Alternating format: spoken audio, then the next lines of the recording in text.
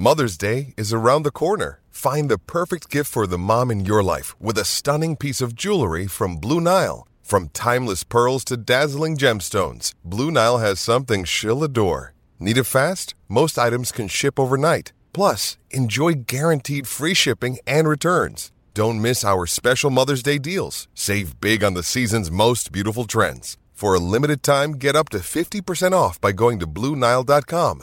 That's BlueNile.com. Another day is here, and you're ready for it. What to wear? Check. Breakfast, lunch, and dinner? Check. Planning for what's next and how to save for it? That's where Bank of America can help.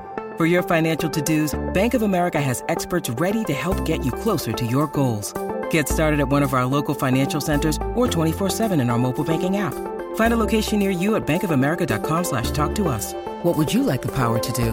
Mobile banking requires downloading the app and is only available for select devices. Message and data rates may apply. Bank of America N.A., member FDIC.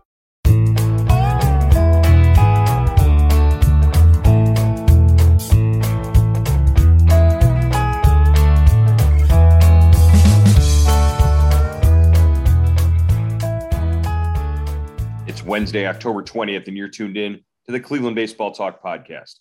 I'm Joe Noga, joined by Paul Hoynes.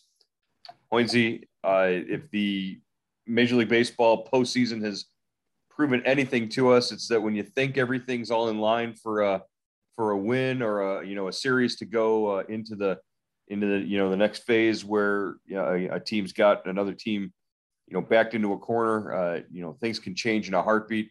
We saw it pretty much twice last night with the Dodgers, backs against the ropes, and Cody Bellinger hits a home run in the eighth inning, turns the fortunes of that game around, and Los Angeles wins their first game of the National League Championship Series.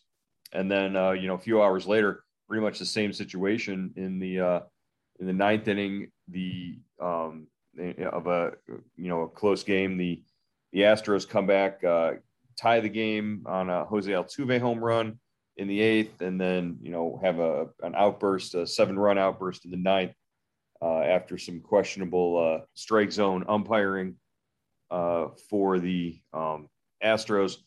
What do you think of where both of these series stand right now? Yeah, I guess they're up for grabs, Joe. I mean, the Astros guaranteed that the series will go back to Minute Maid Park for at least a game. The Dodgers, they're still down 2-1, but Atlanta has had a tough time at Dodger Stadium. They have lost, including the postseason, 13 of their last 14. I mean, I should say Atlanta, has had a tough time at Dodger Stadium. They've lost 13 of their last 14 games there, and 21 of their last 25. So, I'm sure they're thinking, here we go again, the Braves. Yeah, and they were in a situation, and they were in basically 4 or 5 outs away from being able to put that series to bed, going up 3-0. And Bellinger, who really didn't do much all season long, but the one thing that he can do is hit clutch home runs. I think he's got something like 12 home runs in late inning situations that either tie or put the game ahead for the Dodgers over the last several seasons. And the pitch that he hit, did you see the pitch that he hit? Yeah, for the home run? It was a foot above the strike zone. Yeah, they said it was like 4.5 feet off the ground, and like the second highest pitch he's ever hit for a home run. It just how hard is it to get on top of a fastball that's that high out of the strike zone? It takes a lot to do, and for him to come through in that situation, that was pretty huge, especially with, just like I said, the struggles that he's had this season. Yeah, that was like a 96-mile-an-hour fastball from Luke Jackson above the zone. And, I was reading a quote from Jackson. He goes, well, I was trying to throw it up. And I said, and after I threw it, I said, oh, that's a little higher than I thought it was. And then it's out of the ballpark. Yeah, it's never something you think you're going to see hit over the fence when you're trying to throw it up and out of the strike zone, and they can get on top of it like that. I guess that's That's Vladimir Guerrero Sr. probably made a lot of people feel that way in his time back in his playing career. But so now game 4 of that series takes place tonight. The Dodgers have a chance to even it up, and Atlanta's got to be feeling like, deja vu all over again. Yeah, the Dodgers are going to start Julio Urias, who we've seen. This will be his 4th postseason appearance this season, 2nd start. He was a 20-game winner during the regular season, 1-0 with a 3.60 ERA in the postseason this year. And the Braves have not announced a starter. There's some speculation they could go with kind of a bullpen game, with AJ Minter, a lefty, who starting the game. He's made I think 3 appearances this postseason.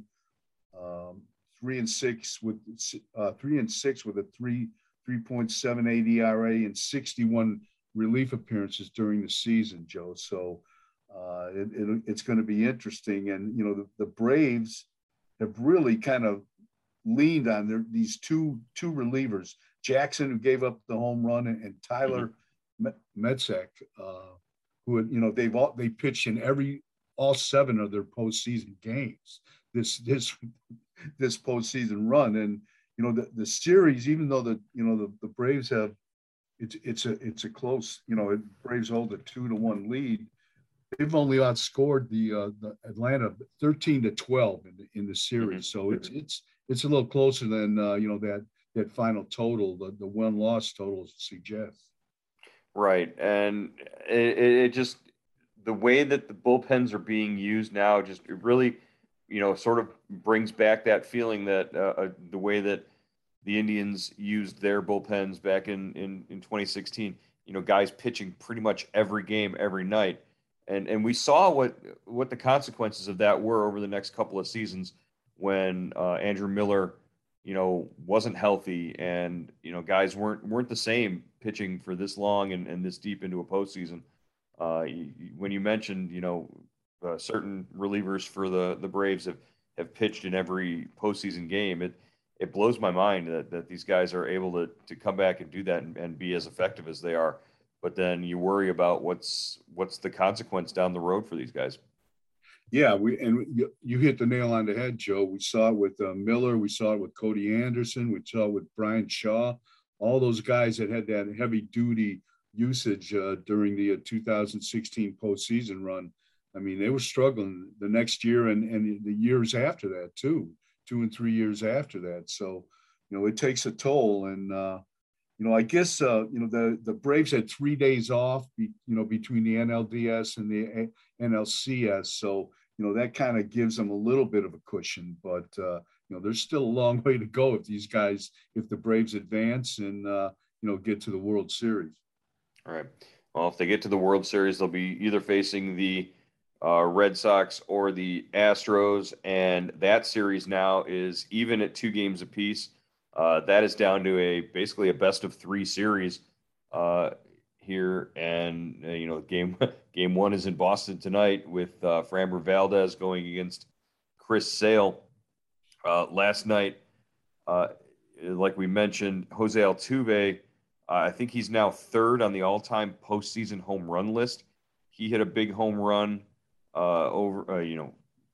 basically to tie the game, keep the Astros alive. And then controversy sets in the 9th inning as the Red Sox called on Nathan Eovaldi, and he had what was I forget the batter he was facing. Castro, yes, Jason Castro, and he threw him a 2-strike curveball up and in, and it was called a ball by home plate umpire Laz Diaz. And Castro came through, and he basically broke the gate open, and the Astros go on to score 7 runs, 7 more runs in that 9th inning, and win the game. Yeah, I thought Eovaldi had Castro struck out the pitch before that, Joe, was a fastball kind of right at the letters, that he didn't even offer at. I thought that was a strike. Then the curveball was kind of a borderline pitch, but when they showed the overhead, it hit the corner, it hit the outside corner, kind of a backdoor curveball. And Laz Diaz did not have the most consistent night behind the plate in that game, and but still, the Red Sox had a lot of traffic on bases, but they, on the bases, but they couldn't cash in after taking that 2-1 lead in the first off of Bogart's two-run homer. Right. Yeah. Bregman hits the home run in the top of the first, and then the Red Sox answer right back. They take a 2-run lead. You're thinking, boy, this is it's going to be a good close game back and forth, and then. But basically, both teams shut the other one down. I think the Astros pitched 7 1/3 scoreless, something like that. Yeah, 7 2/3 scoreless. 7 2/3. Great job by their bullpen. I mean, that's pretty big time in a must-win game for them, because if Boston goes up, 3-1 with a last game here tonight at home, you're thinking that series is pretty much over. Yeah, definitely, Joe. And Houston's starters in the 4 games have only pitched 20 innings. Now, their starting pitchers have only combined to pitch 20 innings. So, you can imagine that bullpen they've got to be, on fumes right now. And so they really need a good start from Valdez tonight, and to keep them, just to give them a chance to catch their breath here. Yeah, I think Greinke only got 4 outs last night. I mean, that's pretty unusual and unlike Zach Greinke for the Astros last night. Yeah, definitely. And Pivetta, in his first postseason start, did a really nice job for Boston. I think he went 5 or 6 innings. The 1 run, 2 hits, and he's been used mostly out of the bullpen in the postseason, but he started during the regular season, so everything was set up for the Red Sox right there until that 9th inning. And Joe, I was reading some stories. The last time the Astros scored 7 runs in a postseason game was against the Indians back in 2018. Yeah, in Game 3 of 2018. So, some bad memories kind of came floating back in that inning. Yeah, I was going to say, I remember that game. It was not a lot of fun to be at, but certainly that was the last time that they did that. Wow, that's pretty impressive. All right. Well, with the League Championship Series just getting interesting. It's starting to get there. It's good. Shift our attention here, some off the field news and stuff. We found out earlier this week that the finalists, the 8 finalists for the 2020 Ford C. Frick Award were announced, and the longtime old, back in the day, Indians broadcaster, announcer, play-by-play man Jack Graney is among one of the 8 finalists. Pat Flanagan, Wade Hoyt, France Laux, Rosie Rosewell, Hal Totten, Ty Tyson, and Bert Wilson. So all those guys, I'm sure you're very familiar with, Hoynesy. They were, they all predate TV. But really, it's the legends, sort of the early days of broadcasting sort of cycle in the voting for this Ford C. Frick Award. Last year, Tom Hamilton was a finalist, but I don't think he'll probably cycle through in the next couple of years after this as being eligible. But Jack Graney being eligible, that's a big deal for Indians fans, because I mean, this is a guy who sort of a lot of old time Indians fans grew up on this guy. Yeah, he was he's a pioneer. I think he was one of the first players to come off the field into the broadcast booth. He was a former Indians outfielder, I believe. Played for a number of years, and in the lunchroom, in the media lunchroom, there's a picture of him on the wall, and a quote from him. I think it says, I leave all the fancy words up to the other guys. I just follow the baseball. So that was his announcing style. Yeah, he played played in Cleveland, started with the Naps and in 1908 and ended with the Indians in 1922 was his last year. And then, like you said, he went on to become a broadcaster. Yeah, he did play-by-play for the Indians from 1932 to 1953. So it definitely predates a lot of the, current fans or what anybody here would remember. But, just what he did in terms of, like you said, pioneering and revolutionizing, what we hear in the names and faces of the guys that we hear in the booths nowadays. That was sort of the first time you get those the players to come in and give their perspective. Yeah, I think the Frick Award is it seems like they've broken it up into categories right now. This is the old time guys, the pioneers. Then I think they switched to the modern day, which was Hammy, included Hammy, right. Tom Hammy last year.